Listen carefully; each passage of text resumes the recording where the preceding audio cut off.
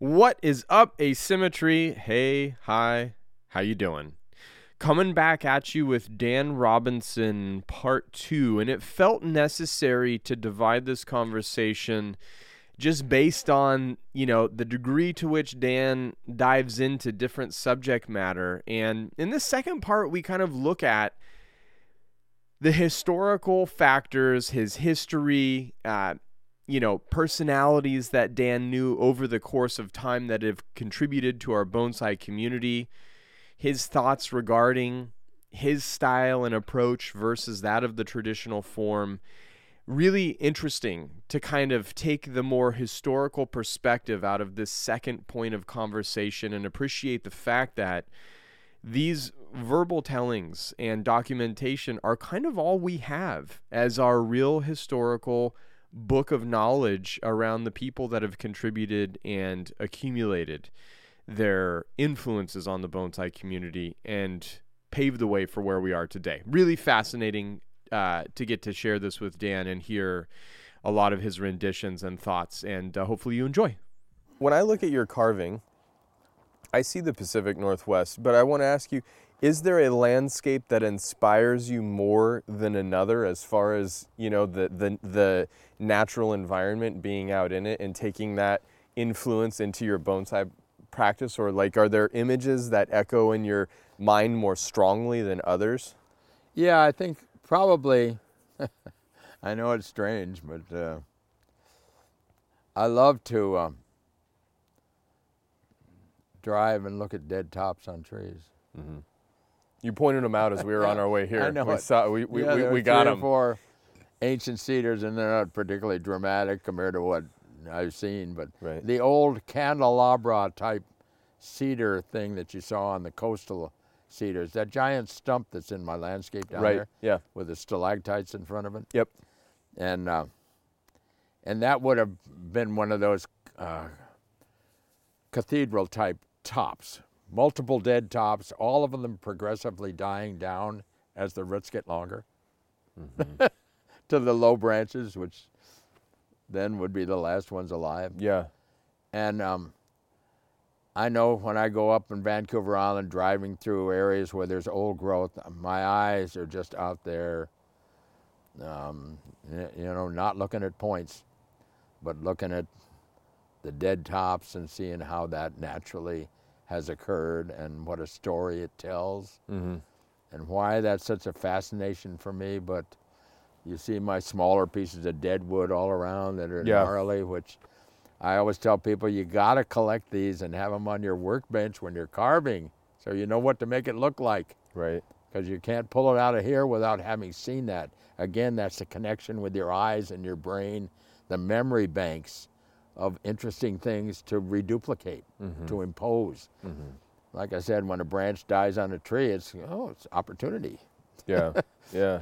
As long as it's still alive. Of course, if it breaks in the middle of the trunk and it's down, well, it's a neat snag. Save that. Would you consider yourself somebody who doesn't seek to have control, or would you consider yourself somebody that that thrives on having some control? Ooh, boy, modicums of control. Well, I certainly am controlled when it comes to the care of them. Mm-hmm. The dedication to every other day watering. I mean, it's all about the water. Mm-hmm. That's what, if you're trying to grow bonsai, you got to learn how to water. Now, it's interesting that it takes 2 or 3 years to learn how to water in Japan. I can teach somebody in about half an hour, But that's having the right kind of soil and all these ingredients in the mix so that it's going to work.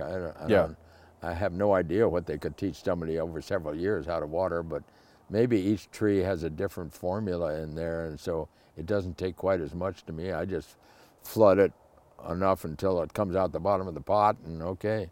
Mm-hmm. Then I'm going to have air spaces, and they're going to have humidity, and we're, But the control of other things, I'm fairly laissez-faire about letting people come in and prune on things.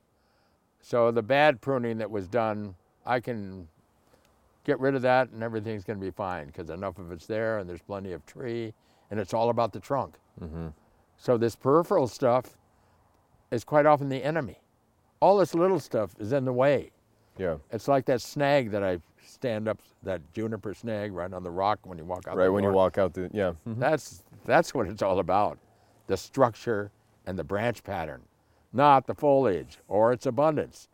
And abundance is the enemy. Mm-hmm. If it's hiding the real value, which is all of this kind of stuff.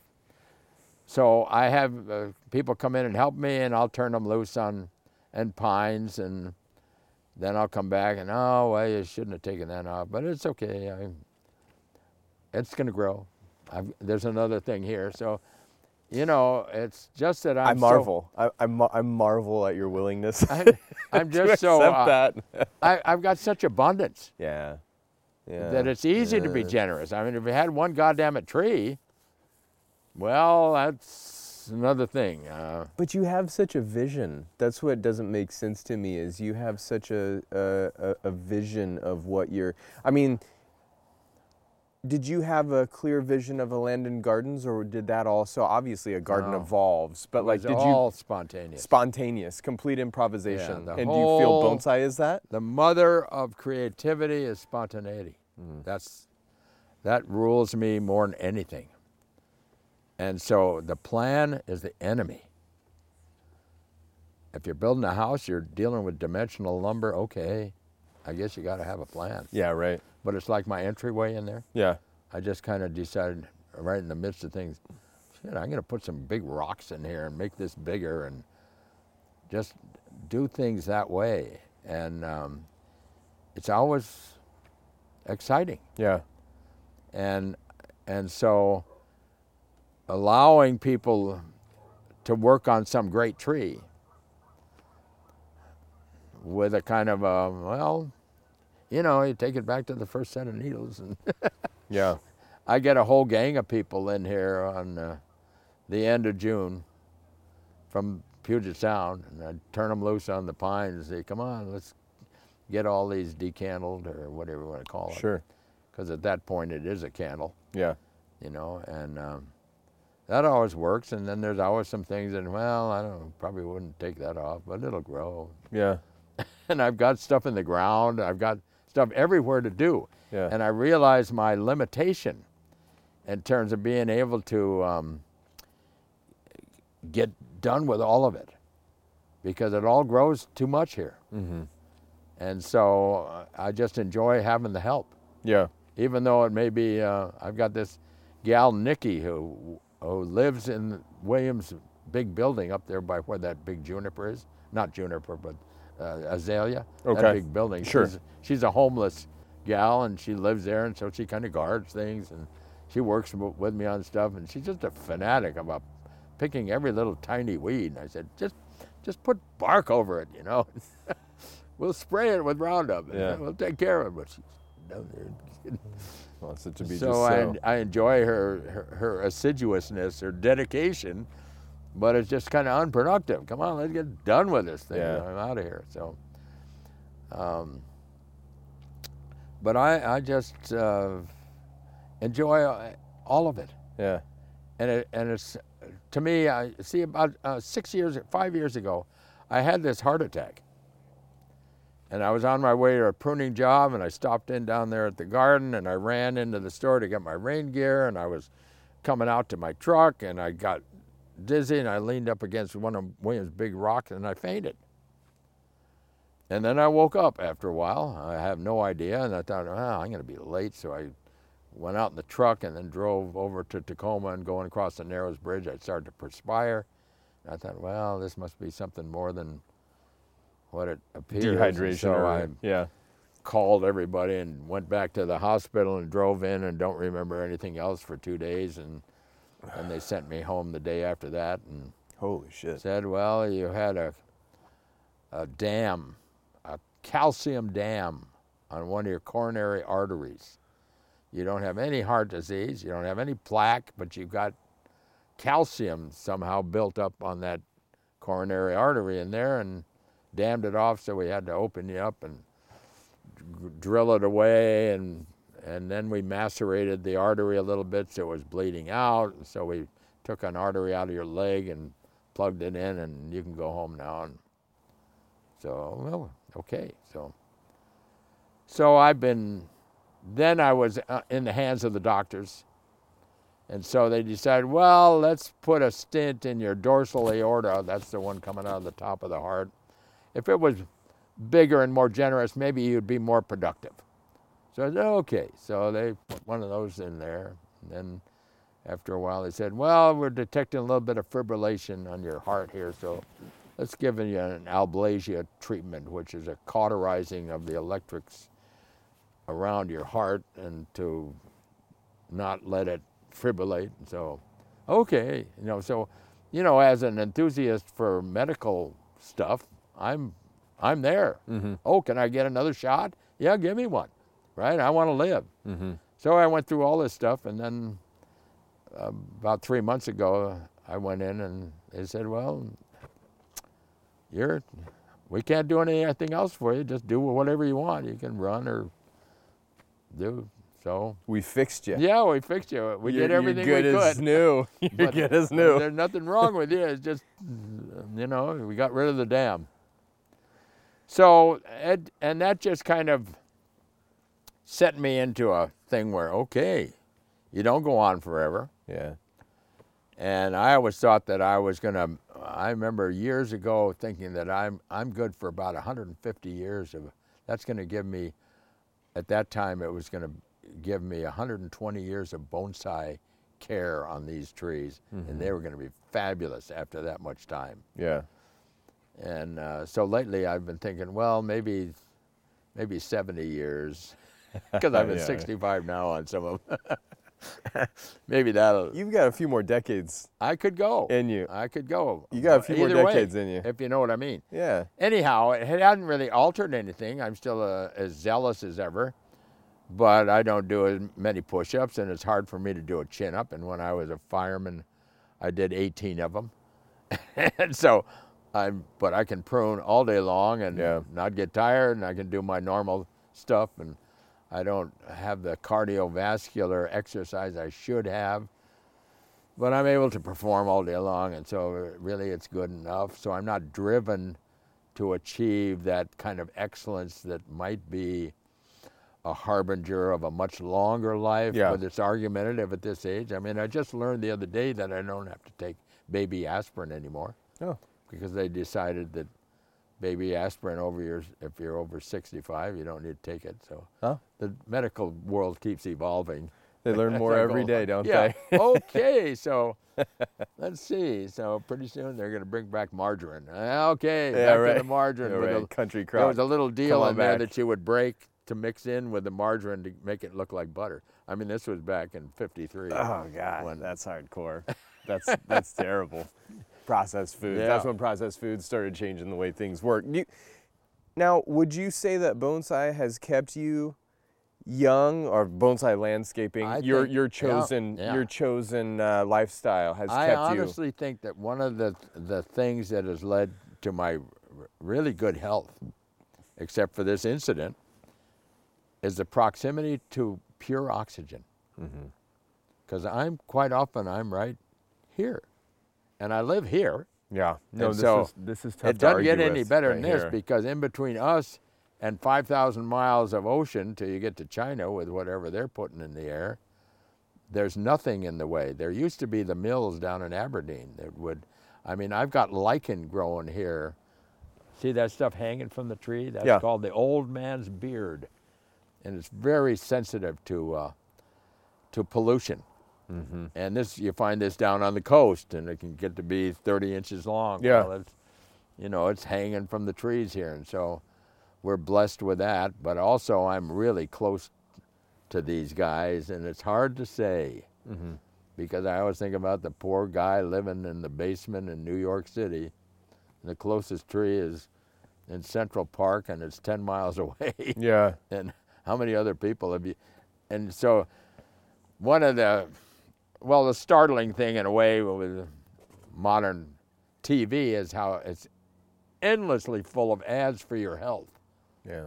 I remember early on there wasn't anything about your health on TV. You know, there was maybe something to clean your nose out if you had a cold. You know, Sure. Privine, take Right. Privine. You know, relieve your runny nose.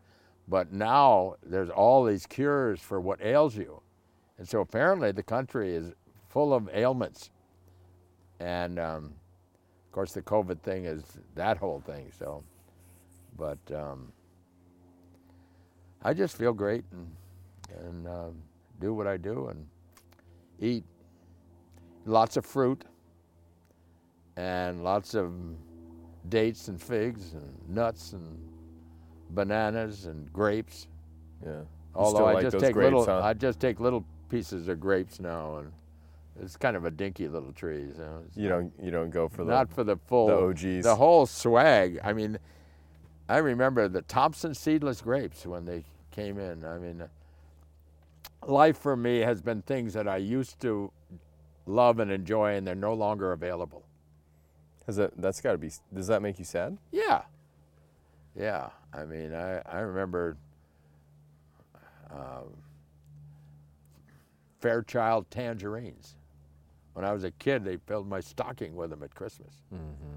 And they were full of seeds, but God, they tasted good. I used to get tangerines in my And stocking you can't even too. get them That's anymore. Now you got these Satsumas that don't have half the flavor, and there's no seeds in there.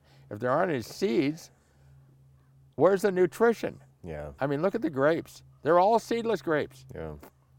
And I used to love the Concord, not the Concord, but the Emperor grapes that would come before Christmas, probably the middle of November, and they'd run through all the way through February. And these big grapes, 5 or 6 seeds in there. I remember as a kid picking them out. Then after a while, I just started crunching them up. Yeah.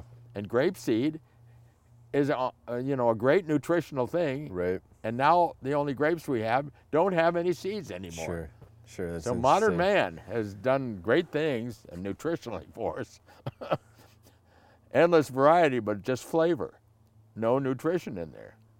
So anyhow, but I get lots of nutrition. I mean, we're all loaded with it compared to what we had historically. Well, that's what I was We going to just say. had potatoes to eat. But I was going to say, do you think things are getting better or things are getting worse? Nutritionally? Nah, just things, you know? I mean, Well, in I general, think, the whole kit and I think- caboodle of...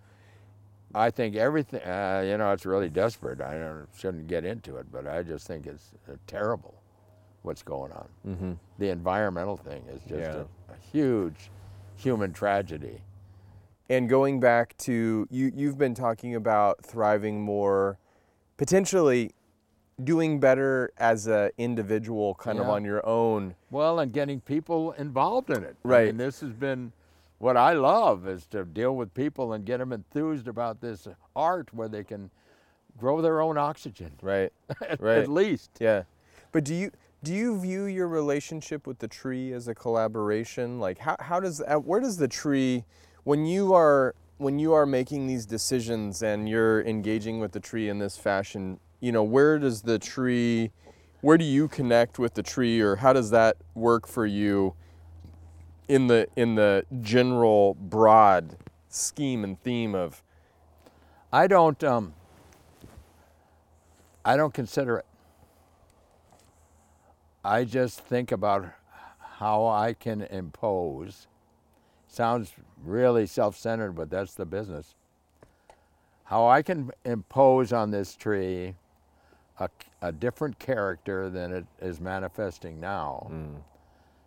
And coincident with that, make it look more interesting for humans who might gaze upon it. I don't think the tree really knows the difference, as long as it gets the proper nurturing. Mm-hmm. And the proper nurturing, from my standpoint, is a life of semi-desperation. Because the ones that live the longest are the ones that have been abused the most. Yeah, interesting. And That's that's interesting. what makes it fallacious, I think, to follow a Japanese notion that we want these trees to be on the juvenile side because it guarantees long life. Mm-hmm. And so I kind of battle with that, because the logic is there. all right, useful energy. It's healthy, it's right? big, it's Man, I'm strong, ready to go it out can and run, fight, and then yeah. you die of a heart attack. Right. And so, and then I think about those bristlecones, or the trees on the precipice, or the ancient redwoods, and the struggle to stay up in the air or get the water, and they hang in there. And so when I'm imposing my value on the tree, it's superficial compared to the lifeline, if I do it right. You know, keep the water flowing. You can take the whole inside out and enjoy that concavity and that look, and the tree doesn't know you were there. And so that's kind of an art or a technique. You know, good technique is going to deliver that. Kimura did that with the reducing the lifeline down to that skinny little thing so he could fold it up and shorten the trunk. Yeah. Brilliant stuff. Yeah. You know? Yeah, masterful stuff. Yeah. And what was always interesting to me, and the only reference I have to it, is how many years of sapwood do you have to leave on a tree to get the water flow sufficient? Well, the only thing I can say is that there's one tree that we know of that gets along with 3 years worth of sapwood, and all the rest reverts to heartwood, and it's the laburnum. So I tell people, well, all you got to do is leave 3 years because it works for the laburnum. There you go. But the problem is, how much sapwood is there that you can remove? How many years? When does it stop flowing and get clogged up and still look like sapwood? I mean, you cut through a maple tree, you can't tell where heartwood is or sapwood or anything else. Well, how much, you know, like when I'm going to carve on that beech down there to protect that smooth bark, you know. How much sapwood do I have to leave under there to, well, anyhow, I don't think anybody knows. I don't think that there is a No. I don't think there is a physiological determination on that. I mean, I think this is like the great mystery of bonsai, and where bonsai potentially has the power to contribute greatly to our understanding of trees. You know, I mean, we more intimately handle trees in this endeavor than any other Oh yeah. aspect of horticulture, botany, or dendrology. To the best of my knowledge, Hundreds of years of this tutelage and handling the intimate internal structure of the tree. yeah. That's a bonsai, an aspect of bonsai that is unique. Yeah. I've got a great thing to show you down there. It's a Alaska yellow cedar that I collected out of a kind of a flowing little stream kind of a thing. And it was rooted way down below the stream because it's a bog, and bogs accrete and gradually bury the trunk. And so the part that was down under was fine because it was in the water all the time, and Preserved, so it didn't decay. And then here's this part that was up floating on the water, and all of the woody part was gone, down to just these ribbons of bark with the right amount of sapwood and cambium and foliage. And so I put it in the pot, and it just drapes down over the pot. The trunk, the whole thing kind of folded over. Well, the whole trunk is just kind of gone because I cut that bottom part off because it was way down under, and so I brought this part where there were roots, and now that trunk is just dilapidated, what was left. And I honestly think that when you know, the whole idea of log storage underwater is fine in fresh water because there just aren't the bugs to eat it and it'll last forever. But I think if you pull that log out and put it on the dry land, that it dilapidates very quickly with the wet and dry. Right. If you cut it into lumber and use it inside the house, well, okay. It isn't wet and dry anymore. Because I collected a log out of Mission Lake, which is just past where you're staying up there, and a guy had, the roots were on so the tree had fallen into the lake however long ago it was. The roots were up in the air because they were kind of dry, And he pulled this thing out and called me and said, "I've just pulled this log out of the lake, and it's a really neat-looking old thing. You want that for your garden?" I said, "Oh, yeah, great." Picked it up, but used it in the landscape, and it's totally gone, except the roots. So the roots never were submerged in the lake. The log was, and so it was redesigned, however that could, whatever that means. Yeah. And then I pulled it out and put it on the ground, and then it was wet and dry, and it is just gone. Yeah. Where you were looking at that little spruce, there was a log once behind it. This big around of old growth cedar. And in 30 years, it is just flat out gone. There's just kind of a bump in the bank because kinnikinick is kind of growing. And yet here's these roots down here at this end. Interesting. And so this thing was floating in the water, so it was, even the upper part was kind of wet and dry, and so it completely rotted away, leaving just the ribbons of structure.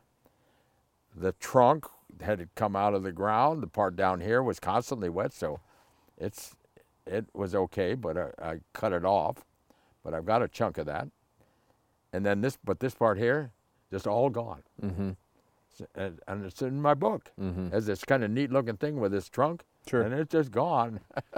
Interesting. After, 20, 25 years or something. So, ain't nature grand, Yeah. figuring out how What a mystery. all these things go on, and yet the tree survives fine with just this ribbon. And so, in a way, the whole idea of taking a tree that's round and cutting through it and unfolding it should work. Technically. As long as you've got the water and the bark and You've the got stuff, enough. and You've got enough of the water, Yeah. right? Which Yeah. nobody knows how much that is. Well, that's right. And so there's just a whole myriad of things that are kind of fascinating to mull over and conjure on, but the day-to-day thing of just watching things evolve under your tutelage is fabulous. And I've watched that for 60 years with all the pines that I grew from the seed that I collected in the mountains of Korea way back. And now I've got some with trunks this big and some landscape ones that are this big. And it's just... That's got to be so rewarding. I was trying to think about that. It's just a thrill. I was thinking about that today as we were looking at those landscape pieces and the trees that, the ones that were growing in the ground by the Hemlock waterfall, where you're saying, yeah, these are about 10 years. I thought about taking them out, and here's the ones I took out 2 years ago, and they were on the bench where you're going to build the pond. Yeah. And I was just thinking, God, what a, I get a lot of pleasure out of, I've been building my garden for 12 years.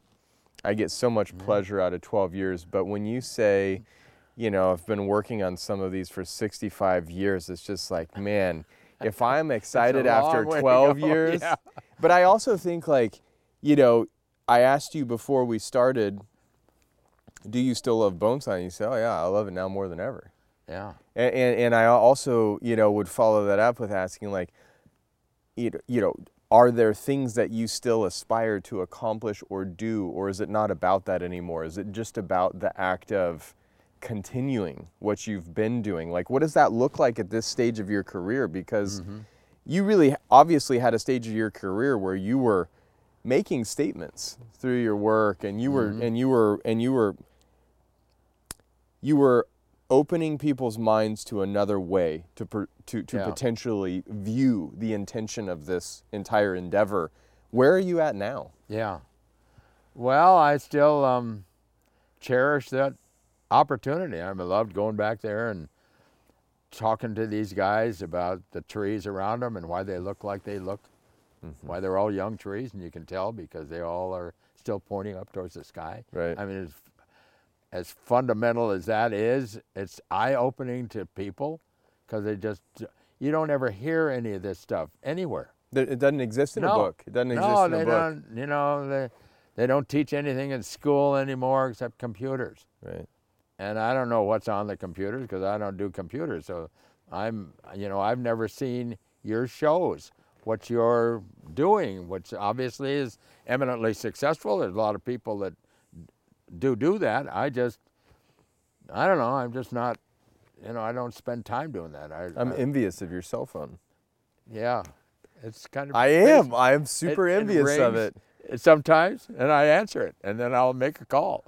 Success to me is no longer having a cell phone. Well, it's such a fabulous tool, but it's the enemy because it makes you dumb. Mm-hmm. And I look at all these people that don't know their address and don't know a phone number, can't deal with a map. And I said, huh? What's the deal? Yeah. I mean, it works great as long as you still have electricity. Sure. But if we don't have electricity, I'm sorry. Yeah. But that 50% of the population is out of here. I think that's being generous. A solar flare would change things for sure, right? Yeah, boy.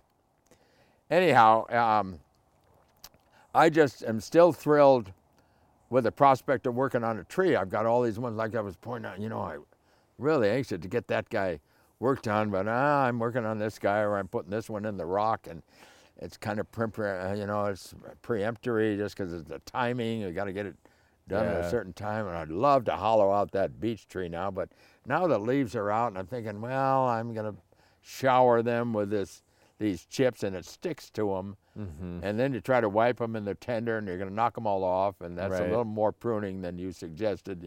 Just take cut them in half, maybe 2/3. Right. Anyhow, so delays are built into this art form, but having such an abundance of things.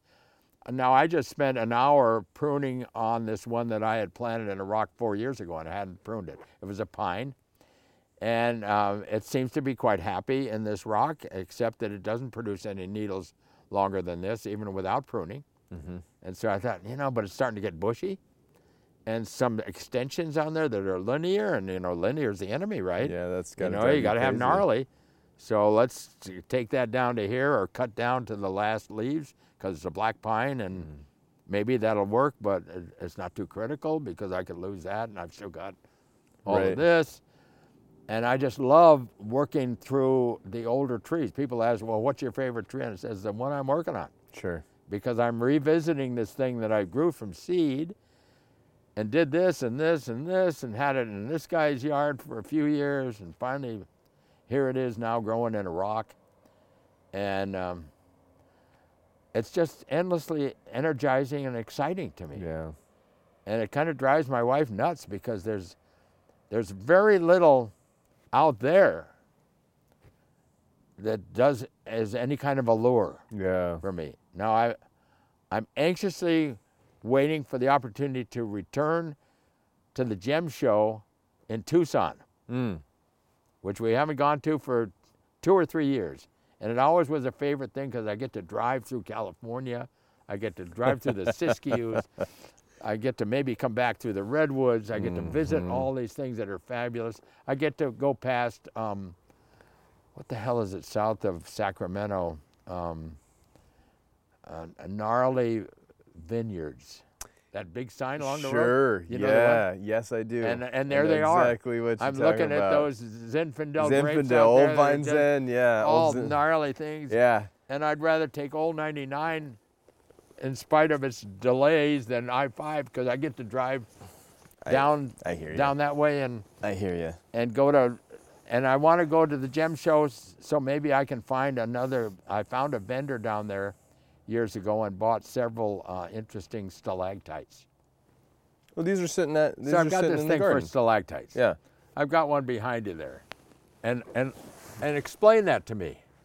Why is there a crystalline form in the middle of that stalactite? Now that's I got that in the Philippines, but it was broken like that, and I thought, why is there a crystal in the middle of a stalactite?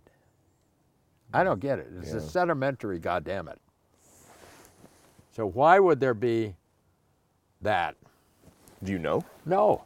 Oh, this is the mystery. Yeah, that's why I'm asking you. You're a learned kind of guy. You know what? I decided early on, although I have many interests, I wanted to be a master of one. Oh, no. Yeah, unfortunately. You can disagree with me. Well, but not that one. Just all those other things that you haven't pursued. Yeah, but you're more diversified than that. You've got a great presentation. I mean, I try to be. Yeah. I try to be. I think it's very. One thing that I learned from Mr. Kimura, when he was young in his career, he had muscle cars. He liked Italian fashion. He loved the Beatles. Wow. He made his own Diversified, guitars. yeah. But it got necked down. It got necked down because the more and more he focused on bonsai when he was a young professional. He didn't have a huge garden. He didn't have, dozens of apprentices. He didn't, that built as he had success in the economic model of the Japanese bonsai world in the bubble period post-World War II. And I don't know, I asked him one time as an apprentice, are you happy with that or do you regret it? And he just said, he said something to the effect of, it is what it is, and I never really understood if he loved bonsai. That was the thing about Mr. Kimura. Mm-hmm. He's not like other bonsai professionals in Japan where once they have a garden and apprentices, they stop working on bonsai and their apprentices do all the work. Mm-hmm. Mr. Kimura was there. Always doing it, every day. And I thought that was really, that just gave me. Impressive, yeah. That's why he is who he is. But I'd always got the feeling that he didn't have regrets, and I appreciated that too. So not having muscle cars anymore and having a practical car and not playing guitar and trying to be a Beatle, but focusing on doing bonsai to the best of his ability, that appealed to me. That's why I went to study with him because, I'm interested in geology. I love rock. I love rock. I don't know if I love rock as much as you love rock, but I would say very close, And I love trees, and I love the understory plants, and I love the landscapes of the world, particularly North America. I think is absolutely special and unique on a level that the rest of the world doesn't seem to have. But I, this medium of the miniaturized tree contextually representing all of the things that exist within our relationship in the landscape. That is the singularity that fascinates me most. Mm-hmm. And I think it is obviously so diversified because it starts to take you into all of the tangential offshoots of that. But it always comes back to the same thing for me. This is what binds me to you and to other people that I otherwise wouldn't have a knowledge of, exposure to, or a manner in which we open a conversation. And I find that to be really interesting. Yeah. Yeah, it is. So for the crystal and the stalactite, I too would be like, that's interesting, but I don't have an answer for you. Yeah. So let me ask you, so I had always suffered from the, maybe a delusion or illusion, that Kimura had a father who had access to a major industrial facility, and that delivered to him high pressure air, which he used to carve on a few trees, where we're talking maybe 60,000 pounds on a thing that would just erode the wood away, leaving the knot. Because I remember seeing one of his trees in one of his books that I looked at that and said, that's the only way you could do that. Yeah. To leave those little hard knots. And I just dreamed of having this thing and just, and somehow I had heard or something that his father was a major industrialist that had some kind of a plant that might have that kind of a compressor that he somehow had access to. And so that he came from some semblance of loot. And any help with that, or is that all dreaming from Dan Robinson? Well, I think that I have to be very careful because I don't know that anybody actually knows the truth about Mr. Kimura's background. But here is what I know. His father died when he was, I believe, 9 years old. Wow. Okay. And there's a lot of different There's a lot of different hypotheses about what happened to his father. I don't Okay. know what's true. Yeah, let the mind ramble. Well, right? his father was a phenomenal inventor Oh, who created one of the original models of the microphone, which is in the Microphone Museum. He also created the original direct drive turntable for record wow. players. Yeah. And it has been said by Mr. Kimura that his father invented the original timing mechanism that allowed the gun to shoot between the propellers of warplanes. Wow. And I think that invention potentially led to his father's demise. And I don't know how, but Yeah. that's the way that I've heard it, and I think that that's probably fairly accurate. Wow. So Mr. Kimura, from 9 until 16, when he lost his father, he had 3 sisters, and his mother was the sole, I think, money earner in the family okay. as a paper route. Wow. And when he was 16, Sounds familiar. I had those too. okay, yeah, and so The at 16. Wisconsin State Journal when I lived Oh, in really? Madison, Wisconsin. Oh God, that sounds cold. It was That because I'd sounds- moved there from the San Fernando Valley. Oh, geez. Yeah, that's tough. Yeah, but and then 16, he started his apprenticeship. So Mr. Kimura Okay. did have massive air compressors that would sandblast trees, Okay. but he used a very special blasting medium to accomplish the aesthetic that Okay. he was able to elicit in the wood of the trees. And actually, when I was the apprentice there, I never saw him use his blasting cabinet. And I saw all of the equipment. I saw these massive Yeah. compressors and whatnot. Never once saw them turned on. And he had said to me early in my apprenticeship, he said, listen, if you can turn, and he had all of these samples of wood where the base of it would be how it started, and then the tip of it would be the product The after product sample. of the And he said, if you can do this to any tree, you devalue the trees that have the most value. And so he pulled back and he stopped doing it. And I actually helped him dismantle his entire blasting cabinet when I was Wow. an apprentice. Wow. Everybody else had quit. I was the only apprentice in my 3rd year for Yeah. 9 months, and we dismantled his blast cabinet and had it hauled off. I'll be darned. Yeah. So I never saw it happen. Somehow his conscience or his reverence for existing trees and Yeah. I think his what do you reverence. think that was about? I mean, you're just dealing with the dead wood. Well, he might have been dealing with live wood. I mean, you're sandblasting the thing, but you could fend it off if you're just dealing with the dead wood. If I had to hypothesize, I imagine it would come down to value. Because if you devalue the most expensive trees as a professional that you make your living designing and So selling. he's dealing with really valuable trees rather than creating them.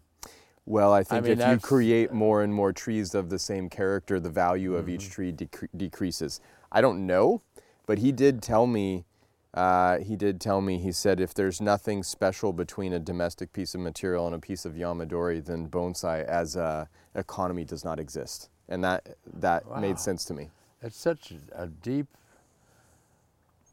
I mean, it's almost like a confounding concept. I just got, well, But the way that you make your living in bonsai and the way that a Japanese professional makes their living are so different that they're almost not the same thing anymore, Well, you know? yeah. And we're blessed. I Yeah. do have to say, we're blessed, and you and I talked about this earlier, we're blessed by the fact that we do not have a singular source of economics that provides or funds our existence. You know, the Kokufu model is what created the box of aesthetics that requires trees to now follow the same artistic artistic criteria and demands and expectations of the tapering achieving that, trunk, yeah. the scarless, no gin on broadleaf trees. yeah. You know, that is all built by a convention from the Kokufu model. And from my perspective, post-World War II, Yeah. you know, where all of a sudden, like post-World War II, you have this massive external input into what was otherwise a closed country yeah. and a closed culture. And now there's a need to define what is this culture? What is this undefined thing, this unknown entity in the greater world now that it's open? And I think that really forced Japanese bonsai, and I can't speak for any other endeavor, but when you look at the books and you see the change of aesthetics and the development of the economy, it forced Japanese bonsai to neck down that definition to an understandable set of rules, you know? And I think that's honestly what we got. Yeah. You know, when we think about the orthodox form of left, right, back. Yeah. You know, Sashieda, Kaishieda. Yeah. And then the branch for depth, that was a necking down. Yeah, you aren't kidding. So it's, and that to me, that's another aspect of, you know, where your perspective exists, because you were really there for the original. You were there when you were in Anaheim in '84, and you've got.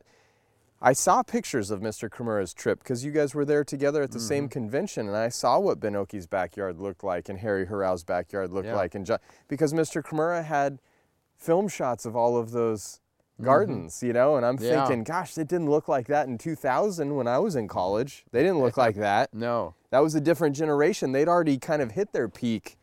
Yeah. You know, and it was different at that point. I remember I had been selected to be in his workshop in L.A. I ran into him both times, San Francisco and L.A., and I had taken this tree down.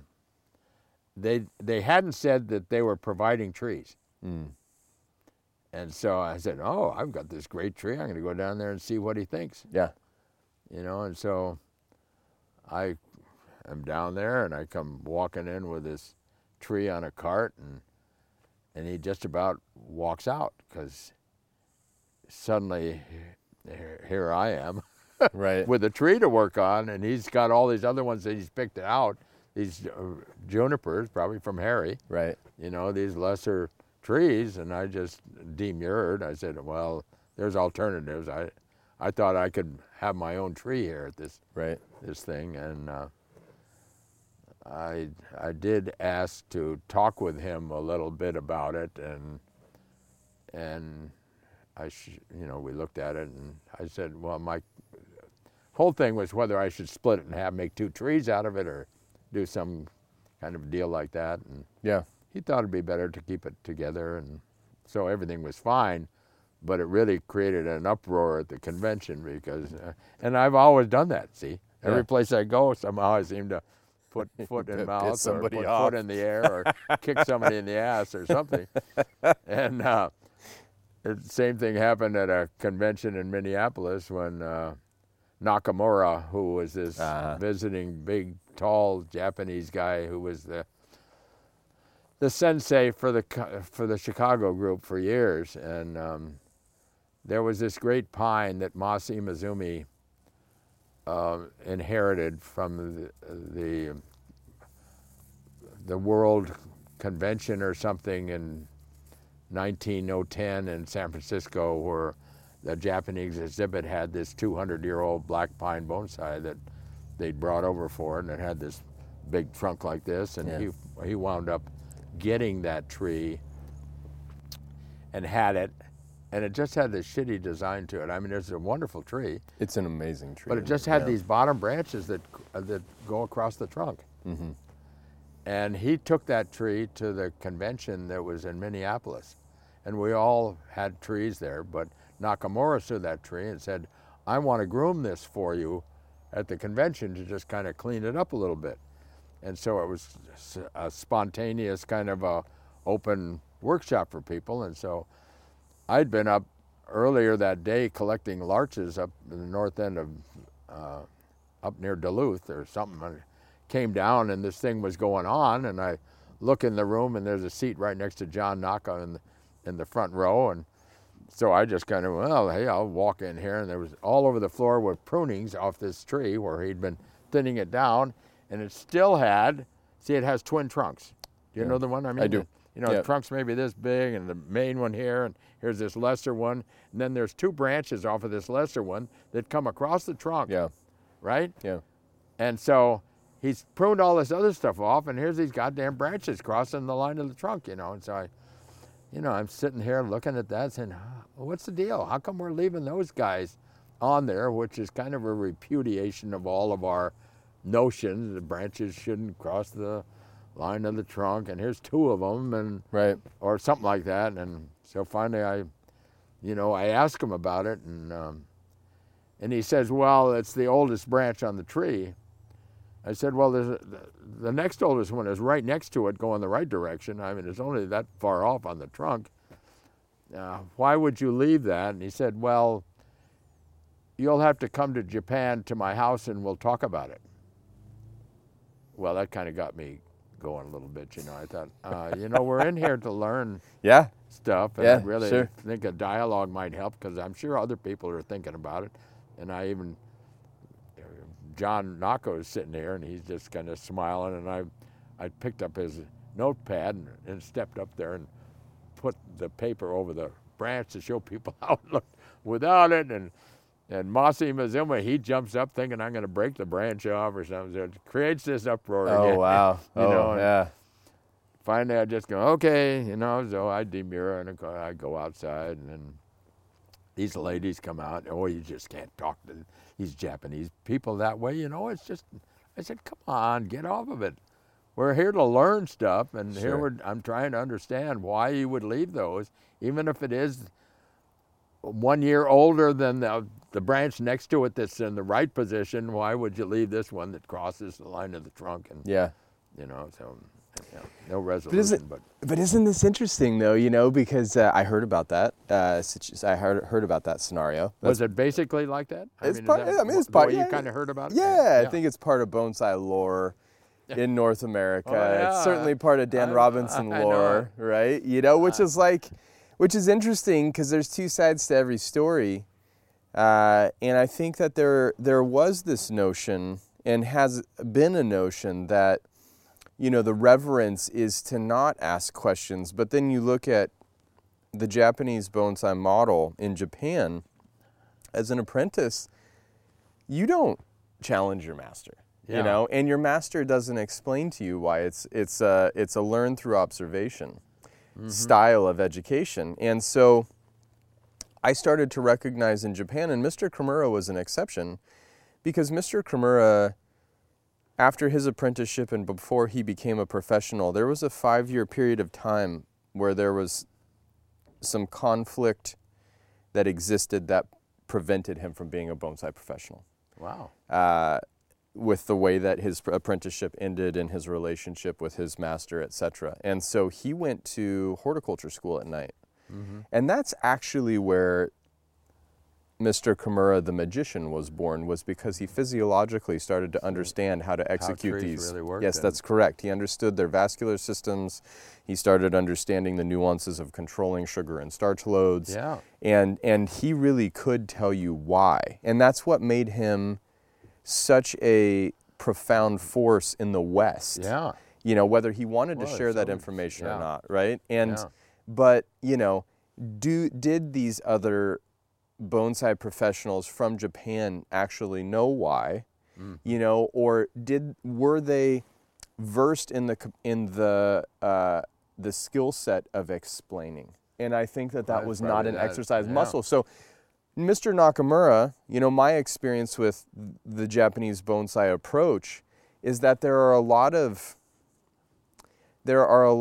moments where, humility or restraint are shown based on that reverence for age or generational decisions that have been made, that the individual would not override the group consensus that this branch has existed as the oldest branch on the tree. And Mr. Nakamura is sitting there saying it's the oldest branch on the tree, but he couldn't at that time explain more than that, Yeah. But as Westerners, we're saying, hey, we want to There it is. understand this thing. Yeah. I want to understand the decision that you're making. And he can't say, listen, 20 other hands, this tree's 200 years old. This is the 1915 Pan American tree Yeah. that's been donated in Masi's, and I'm just touching this as one of 30 hands that has, that's hard for both cultures to be able to understand each other enough to dialogue about. And I think that's where we start to see modern bonsai breaking through the cultural barrier, right? Yeah, I like to think so too. Yeah. And I think Finally, you can. there's an explanation. Yeah. There's a greater understanding. There's a slight degree of explanation. But also, you know, Dan, it's imperative that you did that. That's also what I want to say is important, because there is a spirit in that you asking that question when others were wondering and abiding by an assumed convention. Yeah. You were breaking through that ice. You were like that ship that crushes through, you know, the frozen ocean. Yeah. Trying to get so. Yeah, you were that guy. Well, thank which you. which I do have to say is not always the enviable position, because that's a hard, durable path. Well, to piss off everybody is the deal. Yeah, but you didn't intend to do that, or did No. you? No. You just wanted the I question just wanted to answered, right? know. You wanted to know. I come, what's the rationale? Yeah. I mean, it's Yeah. just a goddamn branch. Yeah. Yeah. It'd Yeah, be and why really- can't we ask, it'd right? be real interesting as a gin Sure. crossing that thing as a remnant Sure. and beautify this thing instead of this clutter with this gob of foliage over here that comes from over here and Yeah. crosses. Are you familiar with the tree? I don't know where. Oh, it's at the It's thing at in Collection Oakland, North. isn't Yeah, it's at Collection Yeah. North. I haven't seen it in a long time. I know, you know, Moss had it, and I know Boone had done some work prior to Bonsai Today going out of business Yeah. and moving to Europe to Bonsai Focus. I know that there was an article, and then, you know, I've seen it a couple times. Yeah. But I don't think it's being groomed very well. I think it's too dense. But this is probably what he was thinning out anyhow. yeah, maybe. I don't know. You know, I really don't know. That I would say if there's you know, 2 or 3 trees in all of North America that I would love to touch, that's number 1 or number 2. Yeah. Yeah, because I just think that's a tree that has a true mixture of Oh, these, yeah, it's you know, this Got this. history in Japan came to the United States, history in the United States, multiple hands, several Yeah. interpretations, undeniable provenance. Like that's the kind of piece of material Yeah. that really Well, it Demands- personifies the whole deal. I mean, that's a great tree. it's a living illustration of the journey.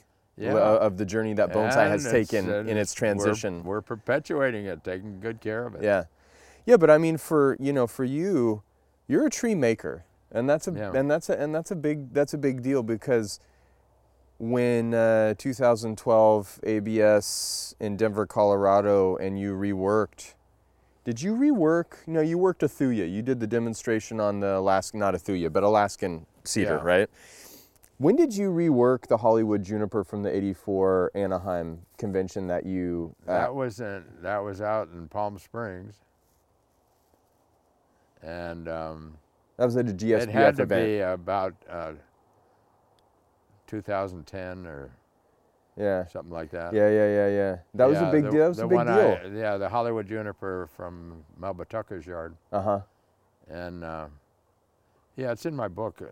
Yeah. No, I know, but all the time. But I remember, I had just come back from Japan. I remember that being the focal point, and Ted and I had talked because I was working a little bit with he him. was heading towards the curatorship Yep. there, Yeah. away from Ben Oki. Yeah. Is he still?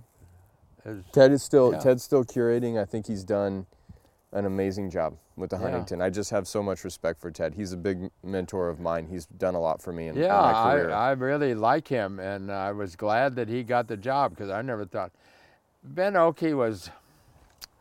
Well, he was Ben Oki, you know. Yep.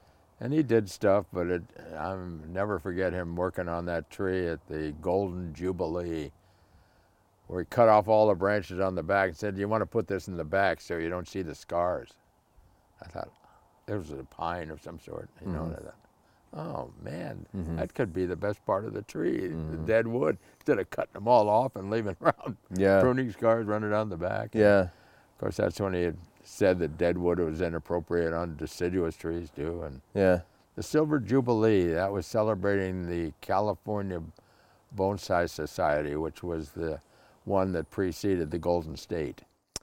And that was like an invitation-only club, right? yeah, That had a certain yeah. level of. And so the guys got together and made the Golden State Federation, which opened up to everybody, and disassembled quite a few of the groups that were dominated by the Japanese only, and that was all, I think, in the mid '70s. I guess Ed Fisher?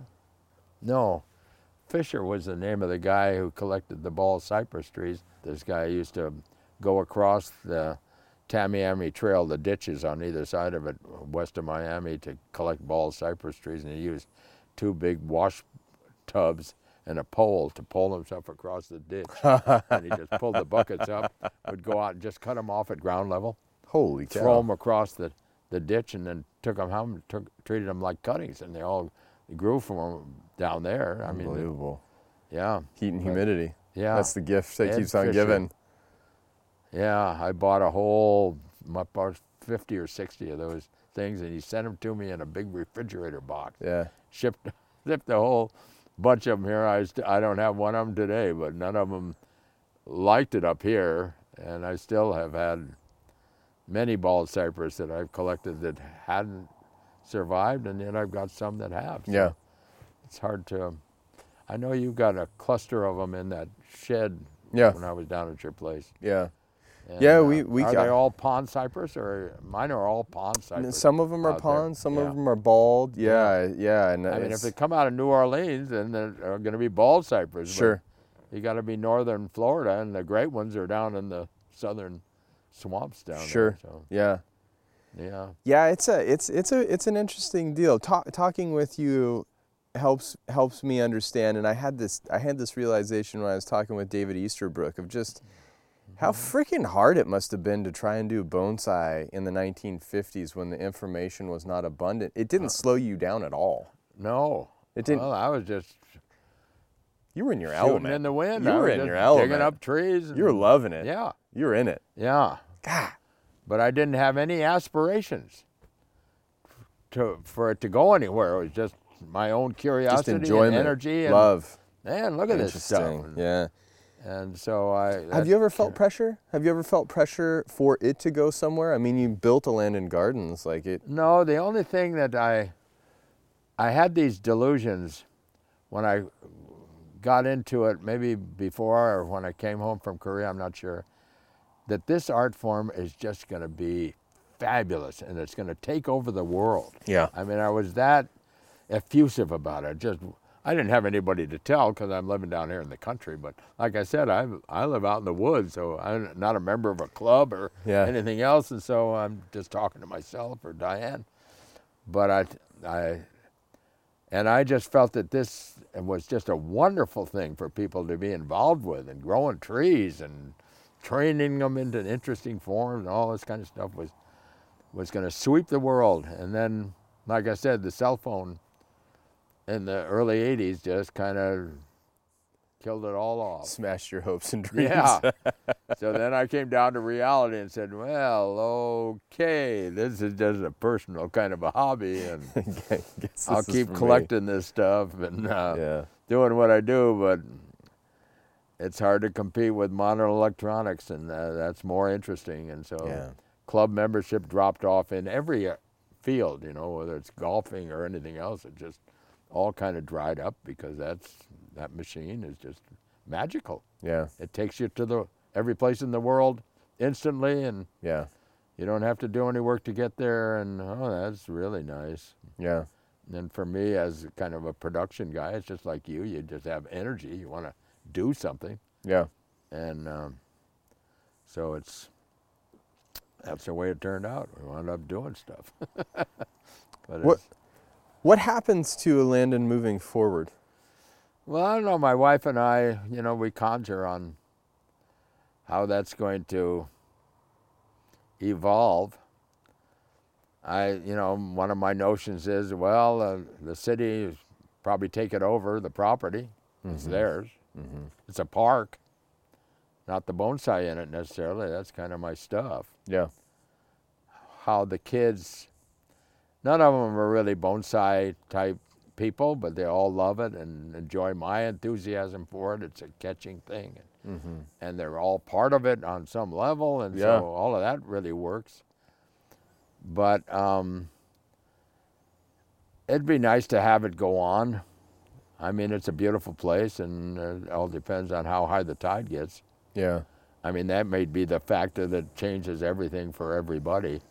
The uncontrollable starting factor. tomorrow, Yeah. right? Suddenly, best laid plans. Yeah. You know, we'll put it all on a barge and let it float up and down. Yeah. Then the experience changes entirely. Start injecting styrofoam into the ground down there, so that when the tide comes up, it just kind of floats up and down. That's right. Tether it, and There you go. those rocks. Well, it's not as big as it was. Well, it'll be back later this afternoon. And Yeah. You could build some sort of a dike around it or something, you know? Yeah, Bulkhead. get away with mirrors so you can still see the water. So it's kind of It's a complex thing, It right? is. Because you built something is. grand, and it's really a wonderful place, and people love it, and they've never seen anything like it, and that just reassures me that it's an unusual and great thing and worthy. But what to do with it and I'm really kind of up to it. Mm-hmm. Still taking care of it, and I get a few volunteers every once in a while. I've just never really been good at all the organizational stuff. I mean, I marvel at all of this that you do. I don't do this. Well, That's the whatever, thing. That's where, you know? Don't give me too much credit. Well, hey, look at this. And I call somebody, and how about helping me prune this pine on Saturday, you know? Yeah. So Kyle shows up on Saturday, and Patty shows up on Sunday, and sometimes maybe two other people come in and visit, and then they say, yeah, we'd like to volunteer and help you. Well, maybe I said, well, call before you come, make sure I'm here. Sure. But nothing organized. The Weyerhaeuser thing is much better organized, but they've got a staff. Yeah. Sure. And the only staff I have is someone that I don't ever want to put the staff to, and that's Diane. Yeah. Because she does everything with that store, and all the machinations and all the communication with you. That's her. Yeah. She's, Yeah. She's incredible. I'm busy pruning trees, and so Yeah. I don't know what's going on. What's the schedule? Sure. So, but I'm real good with taking care of my clients and the prunings and all of that kind of stuff. But long term, it's a little bit hard to know just how everything's going to play out. Yeah. I know there's great trees here that people would love to have on some level, and so maybe that is what happens long term. The land is there. What would you want to have happen with it all, though? You know, I mean, like, if you just had, and maybe you don't know, and if that's the case, totally fine, but like, you know, if you had your dream scenario, I'm assuming Landon lives on, as opposed to it being ideally dissolved, that would right? happen. Yeah, sure.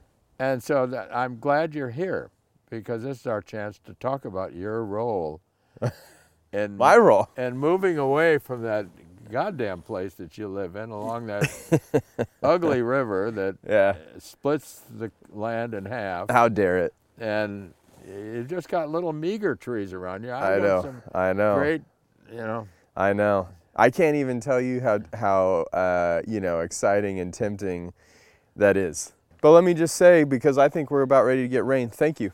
Thank you for sitting down with us, Dan. Yeah. Yeah. Good. I mean, we've known each other kind of vicariously, and just, Sure. oh yeah, how you doing? And I pick up a tree after you've gone to all the effort to dig it back and do all this Sure. stuff. And, Yeah. well, God, great stuff. I gotta go. Yeah. Thanks, Dan. Great But to this see is- you. All right. This is more fun. Yeah. I like it.